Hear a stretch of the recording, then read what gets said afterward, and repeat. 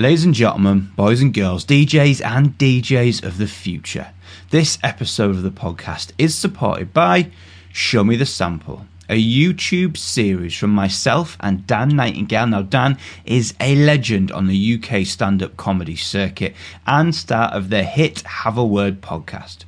We explore the samples that feature in tracks you love and the incredible stories behind them. Just search Show Me the Sample on YouTube. You can find more episodes of this podcast, including chats with James Hype, Ben Hemsley, Night Funk, Nathan C, Gorp, and more, so many more. You can find them on iTunes, Spotify, and now, including this very episode on YouTube. For that full video experience, simply search Felix Leiter in the house or visit youtube.com, DJ Felix Leiter. And don't forget to subscribe and hit that notification bell to stay updated. In this episode, I talked to Lovra about her breakthrough tracks, gigging in Ibiza, and the mental health concerns surrounding the industry at present. We talk favourite gigs and dream DJ lineups. It's a super engaging chat with an artist I'm positive we'll all be hearing and seeing a lot more of after this pandemic passes. So, let's get into it.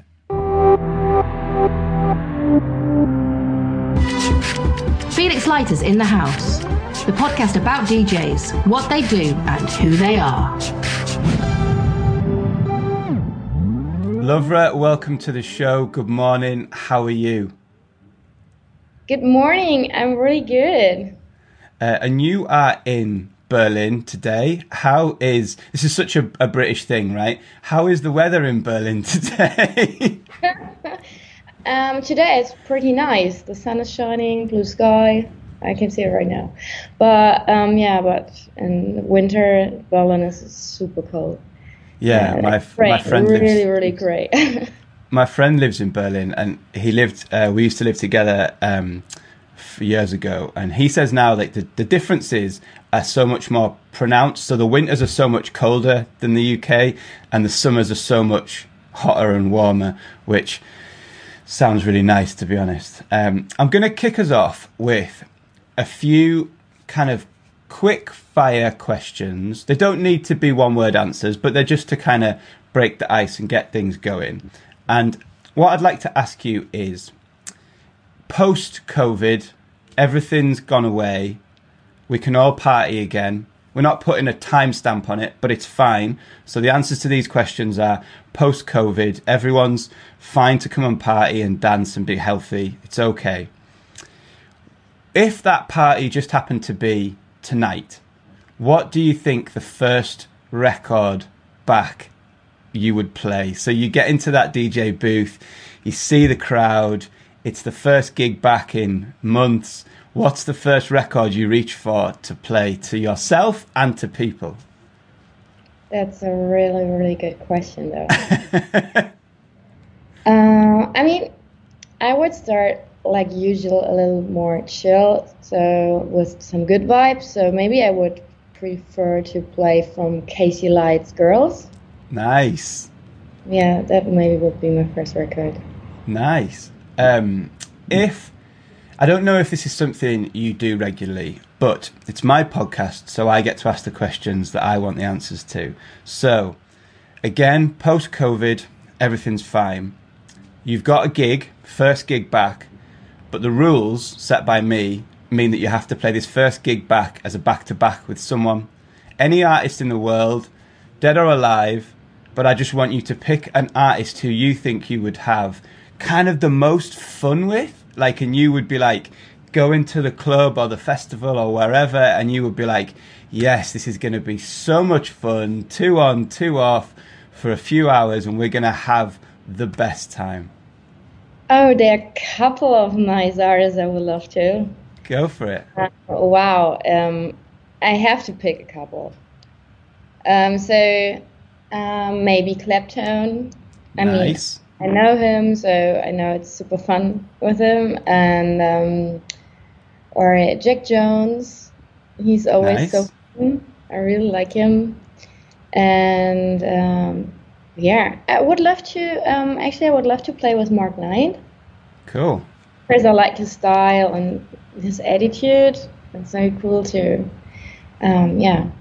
Nice. I think they are three wicked answers. I feel like Clapton was playing at the club that I'm a resident at, Digital, right before. It must have been one of the gigs before lockdown, because I think it's one of the last, all those pictures we all get when it's like you and whoever's playing in the booth and you like get a quick selfie. And I feel like it's one of the last one of those pictures on my Instagram account, which isn't one of those COVID pictures when we're all like, oh, remember the time and take us back. I think it was like the last authentic like clubbing photo, which is sad. So you've done, you're going to your first set back. You've played that Casey Lights thing, whether it's been a back-to-back or not. What's the last track you play of this first set back to kind of maybe sum up the emotion of what we've all been through? I mean, I can only imagine the happiness and the joy of those first few parties back when people get to dance together and we get to DJ to those people.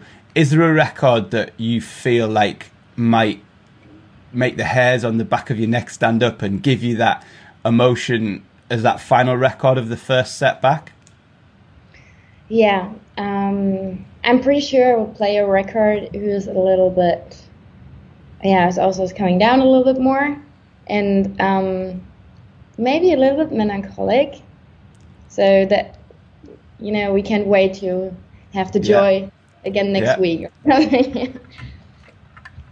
I love kind of, I don't know if you get it as much in house music, but I love kind of music that makes you feel happy but also kind of cry at the same time.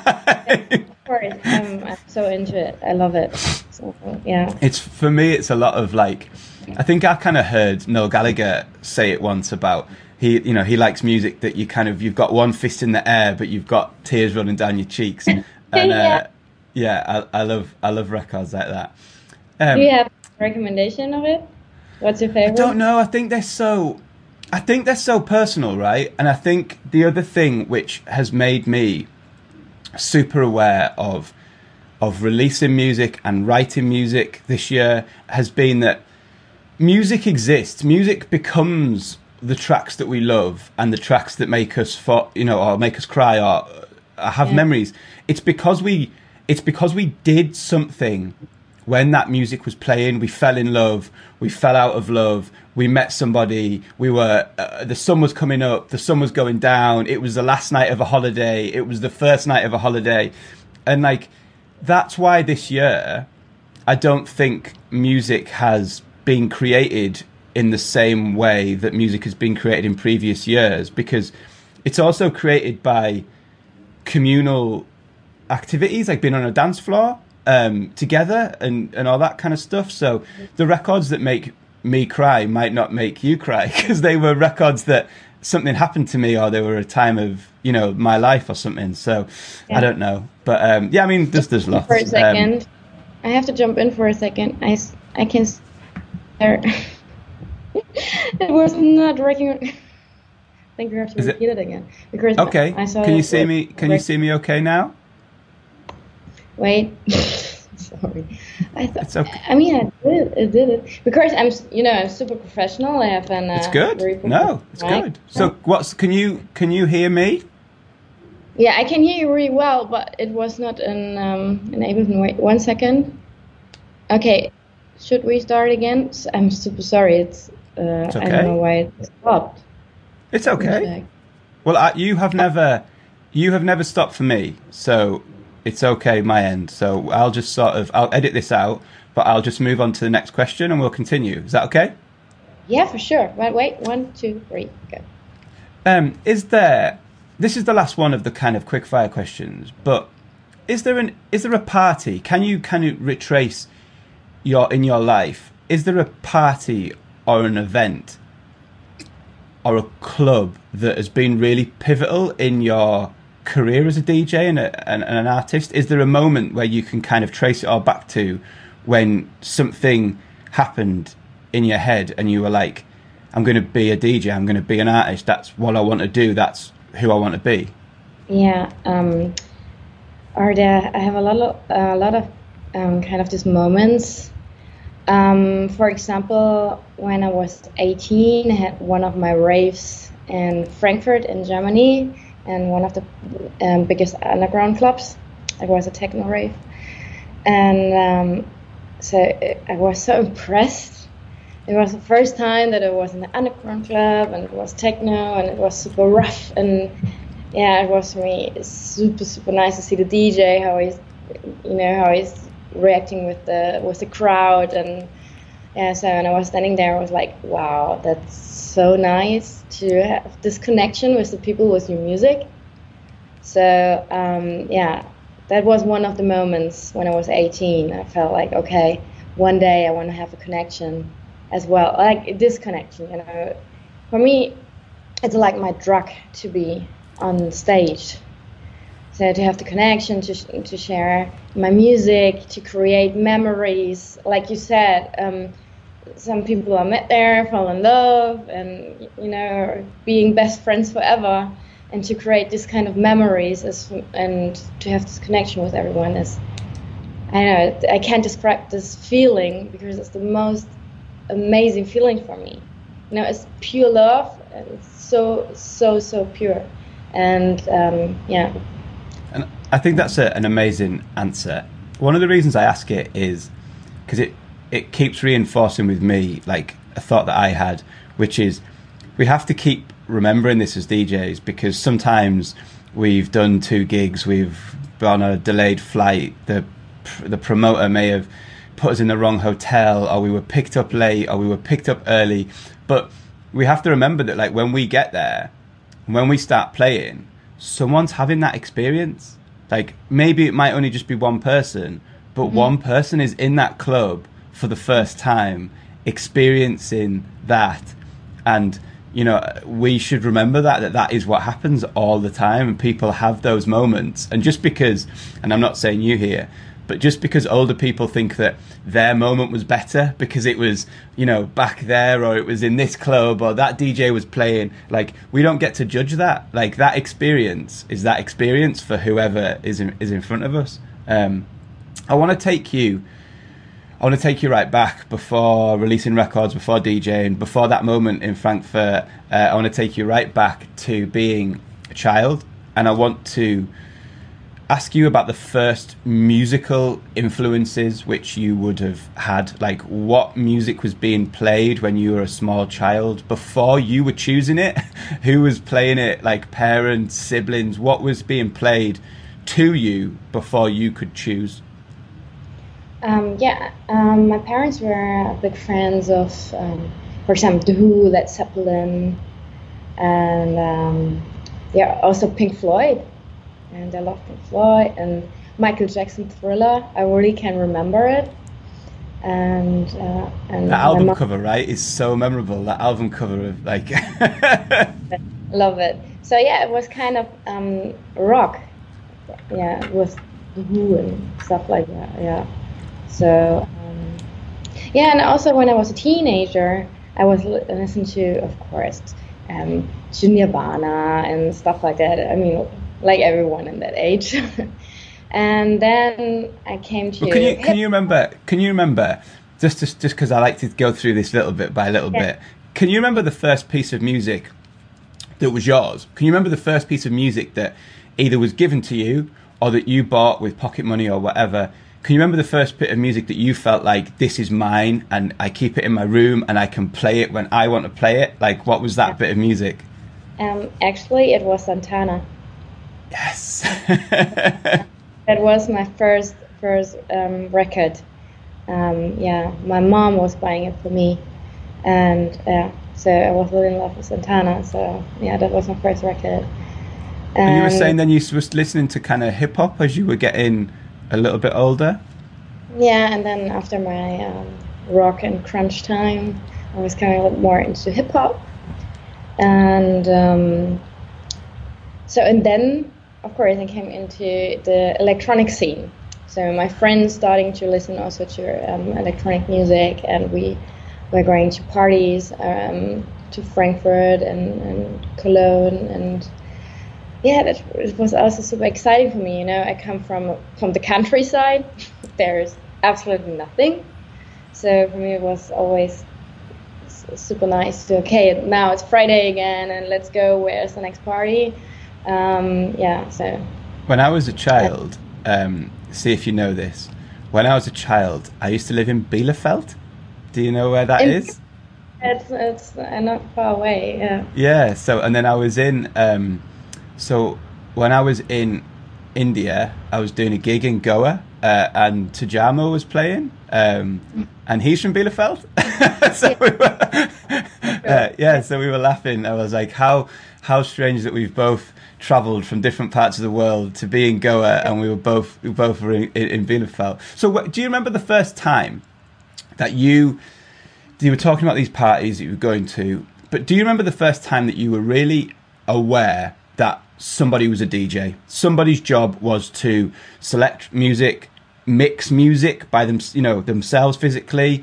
Like, do you remember the first time you saw that? Because it's so easy to see that now with YouTube and with Instagram, but it wasn't as easy like when we were younger. And so, do you remember the first time that you saw someone DJing, that you were aware that was happening? Yeah, it was with Boys Noise. Wow, that's a good first experience. It was with Boys Noise, but back in the days, his name was Kid Alex. Yep, Alex. Yep.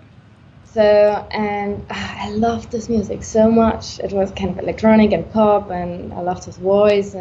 But in the beginning, I didn't know it was his voice, and then so it was my first music crush. And then I started to make research. Who's Kid Alex? And I was listening to the music and was going more into it. So, yeah, that was the first time I realized. Have you met him? Have you met him since? Have you met him since you've been doing what you're doing? Yeah, I mean, I saw him a couple of gigs, and but did you tell him? Did you tell him that he was your music crush? No, I never had the chance to talk with him. He came from Berlin.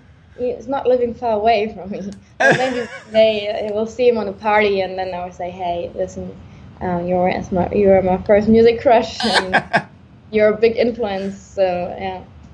Of course I will do. So when you saw, was it as early as that, when you saw Kid Alex going on to be Boys Noise, when you saw him, was that moment kind of then? Were you like, wow, I want to do this? Or were you just still living through a kind of a period of clubbing and going to gigs and enjoying stuff? Or were you quite focused, not focused, but were you quite like, wow, I need to do this? Because my memory is like, the first time that I saw a DJ, I just spent the entire night in the corner of the DJ booth, peering over. All my friends were out in the club. I didn't leave the corner of the DJ booth. I couldn't work out what was going on. I didn't know what they were doing. I just knew that I was mesmerized, and I knew that I had to do that somehow. Like, was that the same feeling for you? Yeah, so I also was always looking like, what is he doing with all these buttons? And I was looking at this, and when I started to do a YouTube channel, and with Deep House, and was searching for new artists on SoundCloud and put the music on YouTube.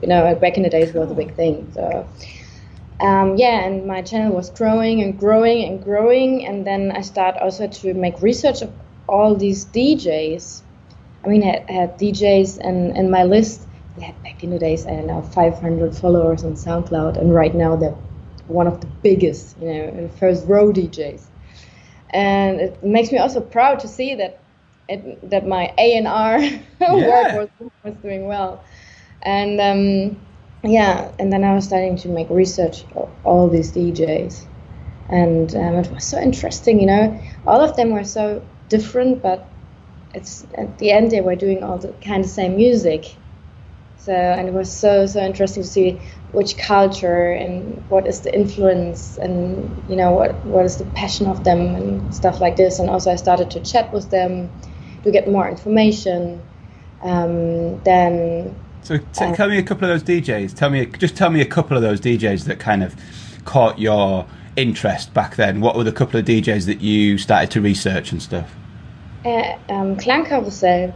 They were not big at this time. Yeah. So Klanka was like Robin Schulz, Kygo was not big at all, Mö, the singer Mö, you know, and yeah, or my ex-boyfriend Klangkünstler, and so I met him because of my channel, and because of him, I became more infos also how to produce, how to make a DJ set and stuff like that. And one day, I will never forget, I woke up and I was like, you know, Laura, there are just boys in your list and just boys on your YouTube.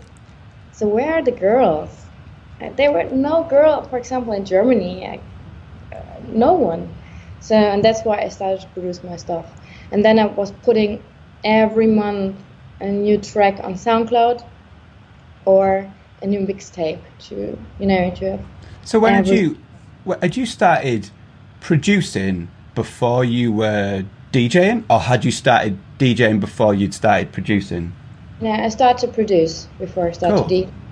Yeah. So what did you talk me through? And especially, I mean, I had this conversation with a good friend of mine called Dave Tracy. He is a radio DJ in Ireland. He has a show on RTE. He's covering for Pete Tong on New Year's Day on Radio 1. We were talking about some of the music he was going to play, and he said to me, it's so hard to find music that's not from white men. Like, it's so hard to find that music. And even on this podcast, I mean, I've spoken to Hannah Lang in the past, I've spoken to Nadia Lucy in the past, I've got Helen Dickinson coming up. But again, like, I spend a lot of time looking to represent all corners of our community, and it's not always easy to get, to do that. But for anyone who's listening, and especially if any, young girls are listening because they've seen your name or because you've shared it, just talk us through how you got into producing music. Like, what were the first steps that you took? Did you do any online courses? What was the first bits of software you got? And just explain it in a way that, like I say, if there's any young girls or young guys listening, how they could look at planning that journey out as well. Yeah, I mean, I was lucky that I had, back in the days, my boyfriend, he was producing, so he said, okay, download Ableton. So, and then I started to watch YouTube videos like crazy, and he was giving me lessons a lot. So I'm super thankful for this, because he's a really, really great artist and producer. So, and I learned a lot. So this is how it started, and you have to keep on all the time. And I mean, after years, Ableton is still sometimes a misery. So yeah, so you have to keep on. So be hungry, and watch. What was the sort of stuff that you were? You've name checked quite a few people so far. Obviously, your ex-boyfriend. Obviously, Boys Noise. Obviously, you mentioned people like Kygo. I don't know how far off this was from Love Sensation, which was the first track that you've got on Beatport. But what were the first types of music that you were trying to produce? What did you want to produce at first? What sort of sounds were you trying to produce? So my influence is from UK. So I really love the UK house, the UK vibe. It's a little bit more bouncy and always a groove. So it's always groovy. You can sit in a chair. You have to move. And yeah, so I started since day one to have a kind of style of UK. So, and then I was listening to a lot of UK artists, and I had a lot of luck. So after one or two tracks, Ministry of Sound found me on SoundCloud, and they were calling me on Skype, and we had to chat, and they said, hey, we really love your stuff, you want to be our artist? And I was like, what the hell? As a German in the UK market, it's not easy. It's not easy at all. So yeah, it was one of the most excited moments at the beginning when Ministry of Sound was calling me. And how did that, we'll come back to other stuff, but as you mentioned Ministry, how did that journey unfold? Like, did you sign a deal to release music? What did they start getting you to do tour DJ gigs? How did that relationship with Ministry unfold? At the beginning, it was just me. Was putting music on SoundCloud, and so I had no release. And my first track on SoundCloud was a track, remix of Marvin Gaye, "Let's Get It On." Nice. Yeah, and I was super lucky because he had a lot of plays in such a short time, and no one had a clue who was Lafra. So everyone thought at the beginning, oh, it's a guy. Of course, it's a guy. Yeah. It's a white guy. There were no picture of me and stuff. It was just Lafra, and then I started to write everywhere, "Girl from Berlin." That everyone. I was going to ask. So, did you do that on purpose at first? Like at first, did you do it on purpose to not have a picture? No, but I don't know. I had not a good picture, or I don't know. It was not necessary for me to put a picture on me. It's from me everywhere. It was not necessary. It was about music. Good. So, and then the song was not on my platform anymore. And I was like, oh, fuck. And I got an email from Universal LA. I was like, oh, shit. I mean, as we know, it's not allowed to make a remix or a remake of a famous track. So, yeah, but I was lucky that they wrote me that, okay, it's not allowed. But we really love this track, and so we want to release it.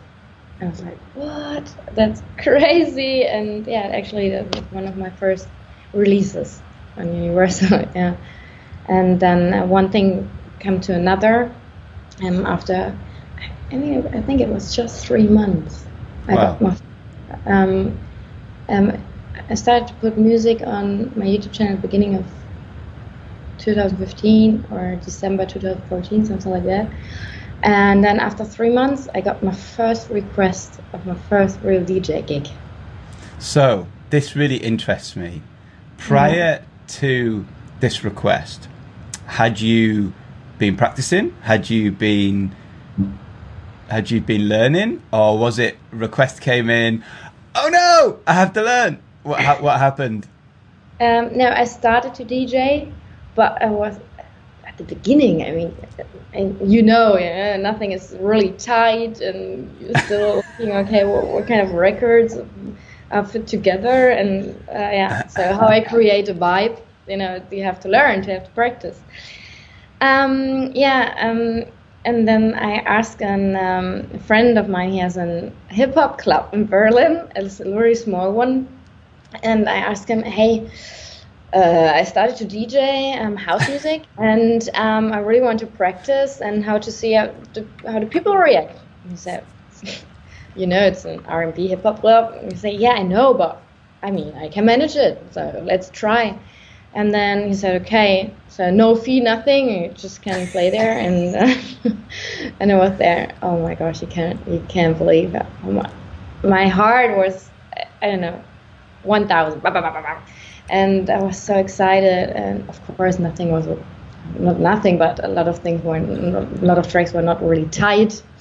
But all my friends were there, and we had a good time. So, and this experience was so nice for me to be on the decks and to play music, even if it was not tight but it was so amazing. And then I keep on to play sometimes there. Just to practice, and as we know that all the CDJs and mixers are super expensive, so I had not the money to buy CDJs, of course not. And I studied communication design, so everything was graphic design. And then I learned the people from one of the clubs in Berlin called Magdalena. It's not there anymore, but it was one of the biggest here in Berlin. And I asked them, hey, you need graphic designer? You need some stuff? And they're like, yeah, let's do this. And I got old CDJs and an old mixer of them. They paid me with CDJs. Nice. So then I could learn here at home. Yeah, so every day practice. So with Ableton and YouTube on the other side. You're busy. So what was that first gig like then? Where was that first gig? What was the venue? What were you playing? Just talk us through it. It's super interesting. Also, this was so lucky. And my first request was a really good underground club in Germany. It is called Das Zimmer in Mannheim. Nice. And I couldn't believe it. I was like, wow, that for the first gig, that's something, yeah. So I was super excited, but I learned like crazy until my first gig, yeah. So, and still now, every year I celebrate my DJ birthday there. Oh, that's amazing. That's such a nice story. And how did that first gig go? Like, do you have positive memories of it? Was it super nerve-wracking? Was it, do you feel like you did yourself justice? Like, were you happy with it? I mean, obviously we all get better. We're always learning. But do you look back on that really happily and be like, yeah, I think that was a really great show? You know, it was a really great show. So I had hands up moments and everyone was clapping their hands at the end. So it was a successful night. And I felt like, oh, wow, I'm so high. Yeah, because this energy was bringing me to another level. So and I said, okay, I want more. I want more. So I take you back to sort of post that gig, right? So a couple of days or whatever, you've got back from that first gig. What's in your head? Are you thinking, I need to get straight back on Ableton and make loads more music? Are you thinking, wow, now I want to DJ all the time, like I want to DJ every weekend? Was there a plan? Like, did you have management? Like at that point, just that post that first gig, what was your kind of, are we talking like 2015, 2016 here? Yeah. So exactly. What was your plan? Like, how did you continue to thrive in this industry? I spent always a lot of time and money to go to parties where successful people are, and all the DJs. It doesn't matter where and how much, and so I always try to get connected with these people. So I spent a lot of time with it, and also I was writing emails and was always putting my music, my SoundCloud link in it, and hey, blah blah blah, and it was really crazy with this. But at the end, it was super good because my manager Stefan Dabruck found me. How did that relationship begin? So one day I got a call. And say, hey, you're Stefan Dabruck, and I like your stuff, I would love to work with you. And I was like, what? So then after this call, I really had to cry a little because I knew that it will be a next chapter. This is high level management right now. So and everything changed from that moment. I started to play Ibiza, I started to play Tomorrowland, and everything was going crazy. So yeah. Did they, when you signed up, because lots of people will have lots of different experiences of management, lots of people will think that they need management. What was your experience? Did they sort of put a plan in front of you? Did they sort of tell you to do things, or did they just open doors for you and you still retain the kind of, creative drive? Because your Instagram has a certain look, your music has a certain sound. Like, is that all you? Was that planned with the management, or did the management only really just open the doors to more gigs and more record labels? What was that journey like with the management so far? It's a teamwork. It's a teamwork. But on my socials, it's just my thing. So Instagram, Facebook is my thing. But with music-wise, of course, we're talking about, I said, okay, this is what I want. I want to do piano house. Right now, I do a little change. I want to go more into tech house, more clubby, and I'm doing a transformation at the moment. So, of course, we talk about it and think about what is it right now the best decision, what kind of ways we can do, what's the goal at the end. So, Stefan gave me an amazing team. So every day I have contact with them, and we're sharing ideas, and they say, okay, do you like this top line? and yeah, you want to work with this artist, and you want to do a remix there, and yeah. So what were some of those goals? You mentioned like goals. So what were some of the goals which you, not so much them, what were some of the goals that you said, this is what I want to achieve? Yeah, I mean, every one of us want to have at the end a big hit, yeah, but I don't make any pressure of myself. So if I will have a gig one day, a hit one day, okay, then I will be super happy and thankful. But for me, it's more important to be always constantly there, to play good shows, to play with amazing artists, to grow slowly but constantly and not too crazy, because I don't want to fall down. You know, it's I want to be there all the time, and I'm super happy where I am right now, but of course there's a lot of space still where I can get, and I'm really working hard for it. But my goal is to be constantly there and to play shows till I'm 80 years old. Amazing. So if we split it off into two sides, and I'll come back to the records and the production in a moment, but you mentioned some pretty amazing names about DJ gigs like Tomorrowland and Ibiza. If you pick one or two of those sort of your favourite shows that you've done so far, hit me with a couple of those sort of moments when you've been stood playing somewhere and gone, fuck, like this is happening. Like, yeah, talk me through a couple of those really big pivotal gigs so far in your career. I have a lot of crazy moments. It's super hard to pick just a couple, but of course Ibiza Ushuaia was David Guetta. The first show, really, I was on the stage, you know, like, okay, this is real. This is gonna happen here right now. And for Tomorrowland, of course. But I also had a lot of nice moments in small clubs. Sure. It's not about to have thousands of people in front of you. I mean, it's amazing, but it's another vibe, you know, because all these people, when you see just little heads over there, it's harder to catch them, you know. Yeah. And you're in smaller clubs or smaller underground clubs, you also can try another kind of style of your music, or you can practice in another way. And the connection is also totally different because they're super close to you. You can give high five, and you have another vibe. And this is also what I really, really love.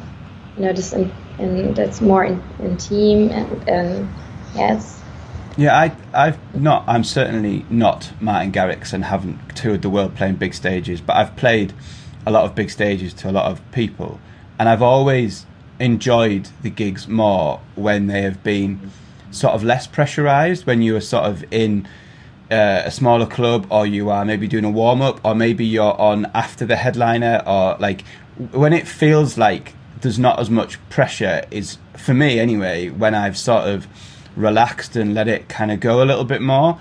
When those big shows, I tend to kind of come off and go, what just happened? Like, I feel like I kind of go through it slightly more robotically on those big shows. Like, I feel like I know I have to hit certain points at certain points, and I have to play certain records. And when I've enjoyed DJing the most is when I've just sort of let it go. There's not as much pressure. You, like you say, you're closer to people, and it's, you know, it's normally 3 to 6 in the morning, like after that kind of peak point of the night, and there's just you and the hardcore people left, and the champagne drinking posers have all kind of disappeared, and it's just, it becomes like so much more loose, and you can reach further back for music, and you can go a little bit stranger and a little bit, or even a little bit more obvious. You know, you feel, I was talking to Sander Kleinenberg on Monday for an episode, and he was talking about his residency in New York, and he was saying, like, by the time you get to 6 a.m, like, he's like, I think he said I finished on Toto Africa one morning at like 6 a.m. and the sun was coming up and there was only a few people there, but he said it just felt so freeing to be able to do that like at that time of the morning. So it felt good. So records wise, I'm aware of some of your stuff on Let There Be House, which my friend Glenn runs. Talk me through. Yeah, he's an amazing guy. Talk me through. He only lives like just down the road from me. He's not too far away. But talk me through, because we all have these, like, talk me through some of your favourite records that you've released. Like, because it's not always, we'll talk about the latest thing, we'll talk about stuff that you want to promote. But now it's like, I would like to hear you talk about one of the records that really either is your favourite or means the most to you. Like, it might be from last week or it might be from 5 years ago, but is there a record that stands out to you as being really special to you? I mean, right now my records have, I mean, the quality was going higher and better from every record, of course. But I have super nice memories of some stuff I did back in the days. For example, my record was on the label of Tough Love, Love Fever. Yeah.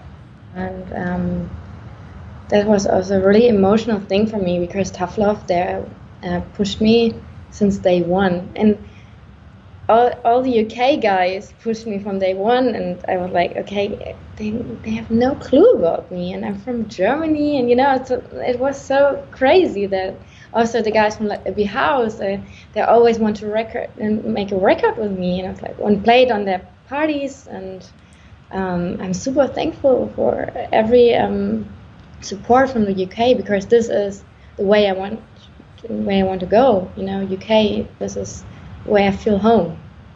And Love Fever, and but also my record from last year, Straight Lovin'. It's super housey and uplifting and good vibes, and it's about big love and that you have a good time. It reminds me always on my love and in the summertime, and you have a good time dancing, and this makes me always a good feeling as well. Yeah. Amazing. If we'd had this chat in like January this year, and let's just say that, you know, we weren't super aware of global health crises, but we'd had this chat in January, and I'd been like, Lovra, what's happening this year? What are you going to be doing? Where are you going to be playing? What music are you going to be releasing? What would you have told me if we'd had this chat in January? What did 2020 look like for you before the shitstorm of COVID hit? Yeah, a little bit more busy than the year before. More crazy festivals as well, and yeah, hopefully more shows in UK. So, because I'm also still working close with some guys from Ministry. I mean, as you know, Ministry has no booking anymore, but I'm still working with them close because they're still working in that scene. And yeah, also record-wise, a lot of stuff. But I have to say one thing. If I had no Corona time, maybe I would not do the transformation from this kind of house music I was producing before into tech house, more clubby. So right now, I said, okay, we have time right now to start slowly my transformation, and not everyone is going crazy. Oh my God, she's going more into underground. But right now, it's getting slower and slower more into the club stuff. So, and also I decided to do new stuff, you know, not just music. I also want to start my own podcast and at the beginning of next year. So as a woman, you know, so, and to tell everything from my side and to have nice guests as well. So I will come back to you. Nice. And so to have, to always keep going.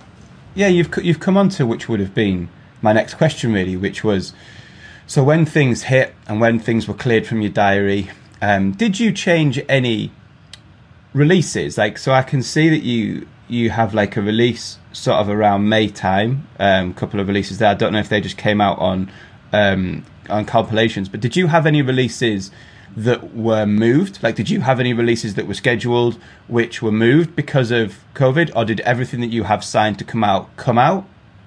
No, I mean, you also know it, it's always a struggle. Sometimes then right before the release, the singer said, no, I don't want to do it anymore. And, I mean, I had that right now. So next month I was supposed to have a release, and I said, no, I don't want to anymore. And then of course it's always something. It's not always straight. It's always up and down, left and right. But it's okay for me. My whole life was like this. So up and down, left and right, and jump, and so, so it's all right. But of course, it's not always like, okay, this is the track, we're gonna release it then. And no, it's not always like this. So what was some of the? And I think it's really interesting because I've just signed a new management contract. I have, potentially. In a way, I'm trying to use the break to reboot, to restart, like slightly alter music. There's records that I have that they weren't actually signed, but there was a couple of labels that said they wanted them, and I've just decided now, like, no, I don't want to release that sound anymore. Like, going into 2021, that's not the sound that I want. So I think there is a lot of artists that will have used this time to reboot, reset, slightly tinker with brands, like how it looks, how it sounds. Why did you make the decision to, as you put it, I mean, I'm just taking your words, but why did you take the decision to go a little bit more techier and a little bit clubbier? What was the thought process behind that from you? Did that come from you, or did it come from management, or was it a bit of both? It comes 100% from my side. I mean, of course, they say, hey, it's cool, do it. But I always played house and tech house. Since day one, I play house and tech house at my shows. So also before, when I played for David Guetta, I was playing this sound. Because he said, okay, Laura, I want to have someone who's playing house music and not someone who's playing hardstyle or EDM house, that kind of stuff. So I always was playing what I feel.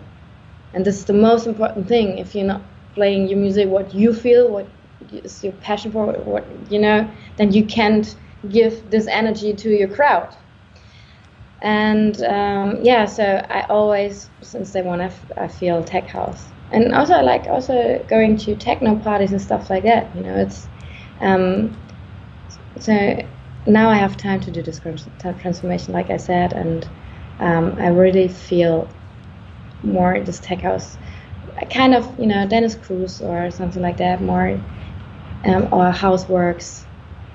By the way, one of my favorite producers, or this is, this Toolroom Family, Glasgow Underground.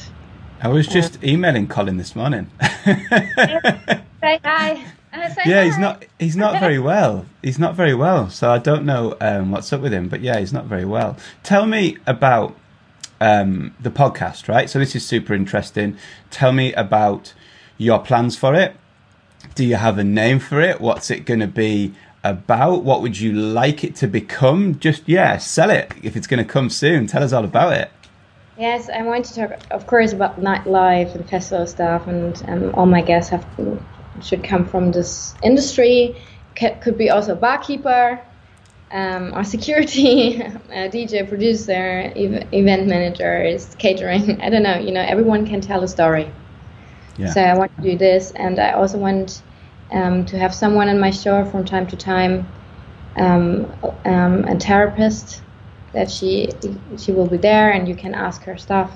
Because for me, I saw a lot of DJs struggling this year. I mean, you always see producers and musicians or creative people struggling. And no one is talking about it, this problem. Of course, sometimes they say, okay, I have a burnout, or now I need my time for myself, I need a break, but talk about it, because so many people out there have the same stuff. And also me, I have times I'm always struggling. We are creative people. We always want to do 100%. but this is not necessary. You don't have to do 100%. No one on this world have to do 100%. So if you can't sleep, if you have overthinking all the time, or struggling what's going on next year because of Corona, this is also when it's no Corona, what's going on next year. So is my music right? Does the music does the people love me? So maybe my show was shit. So, and you sit in your hotel room and you think, fuck, this show was so shit. What can I do right now? So we need to talk more about this stuff. Or when it's super crazy with traveling, the people are always seeing good stuff. They see, okay, we're on a plane and we're going into our show and having good times and love, peace, and harmony.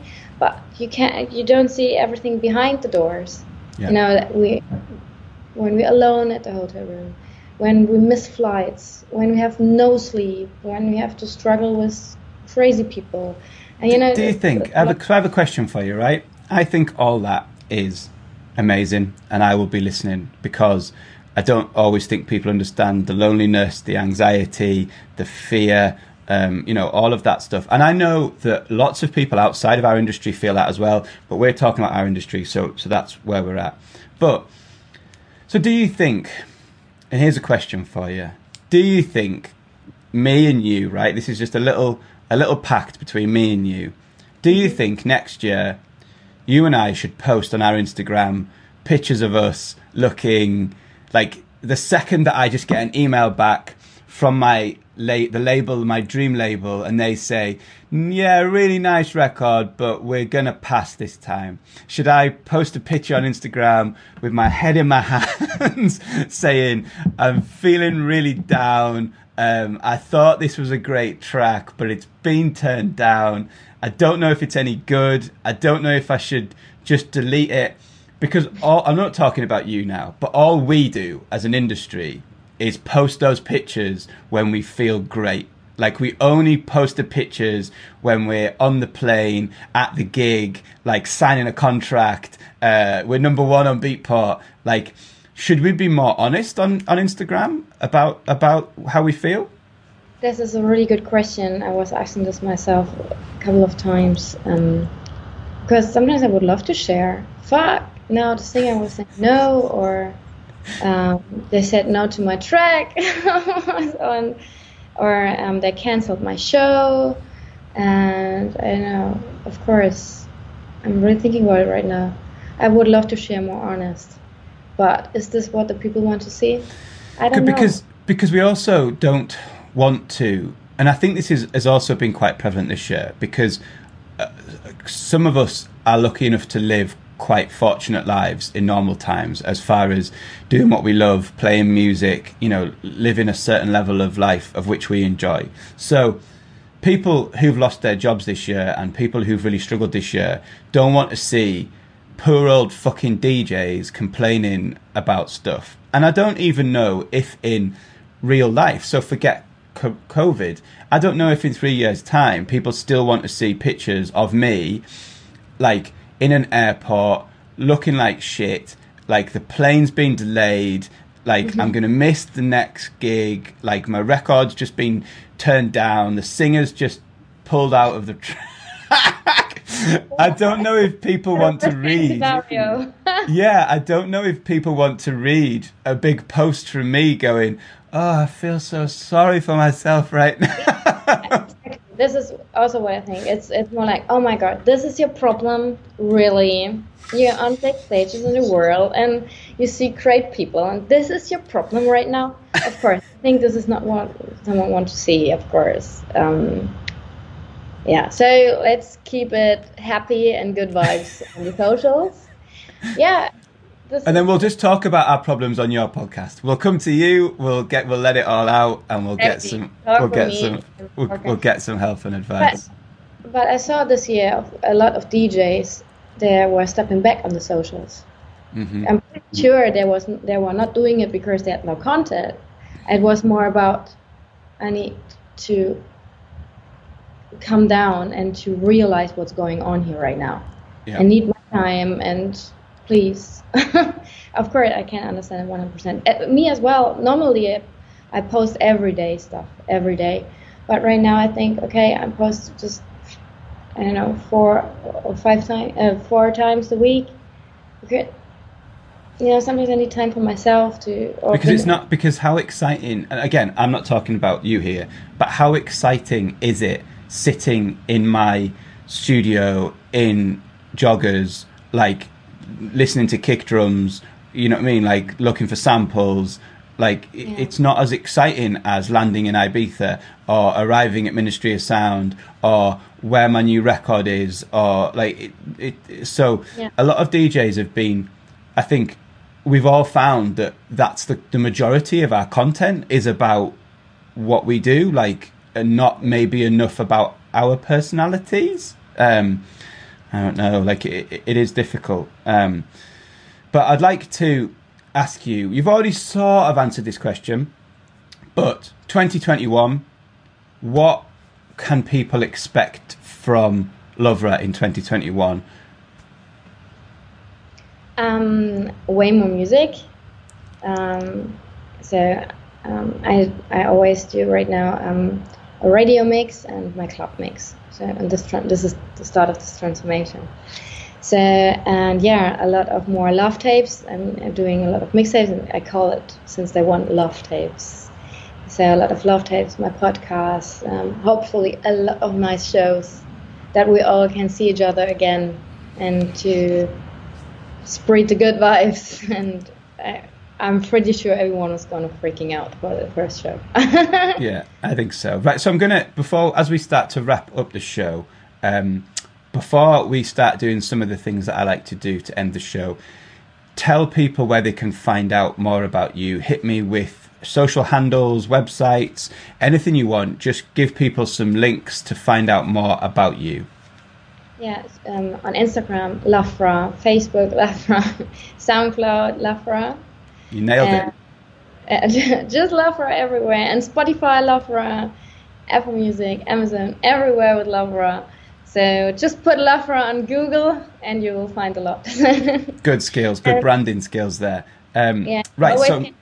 You always can write me, because I always give answers. I don't care, everywhere on my socials. Well, I have to say, Lovra, I was aware of your music, but we had no personal connection prior to this. And I think, I messaged you just saying, hey, I'd love to speak to you on the podcast. I've spoken to these people, and you got back to me super fast. So I can vouch for that. The communication skills are there. Drop her a message, and I'm sure she'll get back to you. Let me ask you. Sorry, go on. Yeah, no, because I'm super thankful that people listen to my music, and this is just a small piece I can give back. This is a message, or this is everything. This is just a small piece of what I can give back for the support. So I'm going to hit you with a few more quick fire type questions. Favorite club that you have played so far in your career? This is also a heavy question. The favorite club. I really love Ministry. The sound system is sick. The crowd is sick. So, and in Germany, I would say also Harry Klein in Munich. Nice. Has also good, nice nights here at Kit Kat Club in Berlin. I mean, we know, but I'm playing always techno over there, and it's also crazy. All the people gonna dance and going crazy. I love it.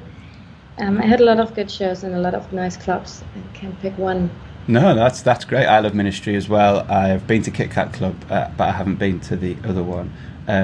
If you got post-COVID, you get an email from your manager or a text or whatever, and you've got a booking, and you're going to be playing, let's just say Ministry because you picked it, right? You're going to be warming up for someone at Ministry. You're going to be going on maybe 1 till 2 or something, I don't know, or maybe 11 till 1 in the main room. And you just get that email and you read the name of the artist that you're warming up for, and you just think, Yes, this is perfect. I'm going to play exactly the kind of music that I want. And as soon as I take my headphones out, I'm going to either stay in the booth, that big lovely booth with the bit to the side at Ministry, and I'm going to watch them, or I'm going to be down in the floor or in the VIP just having the best time because I love their music. Who is that DJ that you just think, this couldn't be more perfect for me to warm up for them? Wow, this is also a difficult question. Cool. I mean, of course, Clapton. Also, Dennis Cruz. Nice. Yeah. Yeah. Cool. I think that's a good answer. I take that. Yeah. Is there a record which has influenced you the most over your career? Is there something that you keep going back to listen to when you're producing? Is there something that you keep playing, like that just stays in your sets all the time? Is there a record that has influenced you in your career as a producer and as a DJ so far? It's not in my DJ set all the time, but it's something what influenced me since day one is Show Me Love from Robin S. Yes. This kind of house music is, I love it. Shout out to Stonebridge, because I think it's the Sten mix, isn't it, that everyone sort of references as that version. What and I would vinyls of it right now. Yes, I think mine's behind me. So, second last thing we're going to do. I would like you to curate a dream gig. So you're going to pick where it is. It can be somewhere that you've been or you've played, like, Ushuaia or Ministry or whatever, or it can just be like generic, like a huge festival on the beach or a small underground club. But you're going to choose where this party's taking place.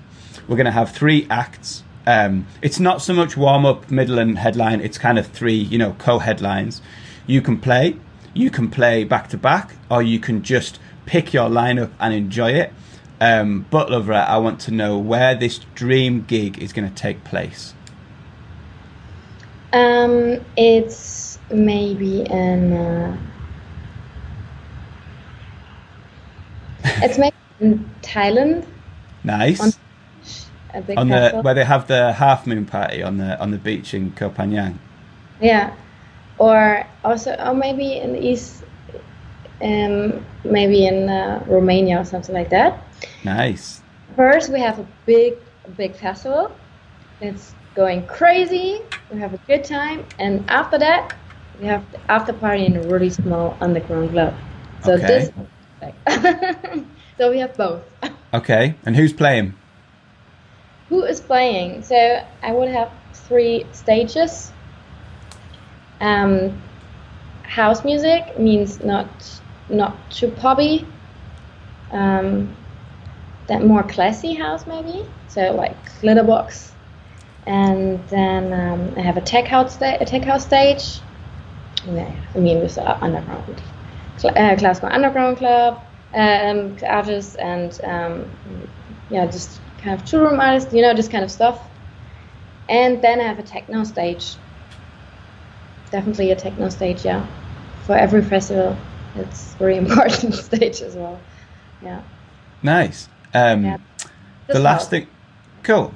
The last thing then I'm going to ask you to do is to name a record to play out the audio version of the podcast, and I will try to link it on the YouTube version. So we've been having a lovely chat for an hour. People have been listening to your story and listening about your career and what's to come. And I would just like you to introduce a record that people are going to listen to close out the podcast. It can be one of yours. It can be your most recent record. It can be one of yours from the past. It can be something you heard this morning. It can be something it can be Show Me Love. It can be anything you like. It's totally up to you. But you get to pick the record, introduce it, and tell people why you think they should listen to it now. Of course, for my latest release, The Way I Do, the club mix, because there you can start to feel a little bit more where I want to go. And I also go a little bit crazy about from Marco Ferreno on Crico, Armageddon. This is super fresh. I really, really love it. What can we do we have something? I think I'm going to do it in post, so I'll do it afterwards. So I think I'll play the club mix of The Way I Do, if that's okay with you. Yeah, that would be really nice. Amazing. Well, Lovra, it has been an absolute delight to speak to you. I can't wait to hear your new music. I can't wait to listen to your new podcast. And I really hope that at some point next year, we bump into each other in Ibiza and everyone's dancing and having a great time. Thank you so much for taking the time to speak to me, and I'll see you again soon. Thank you so much.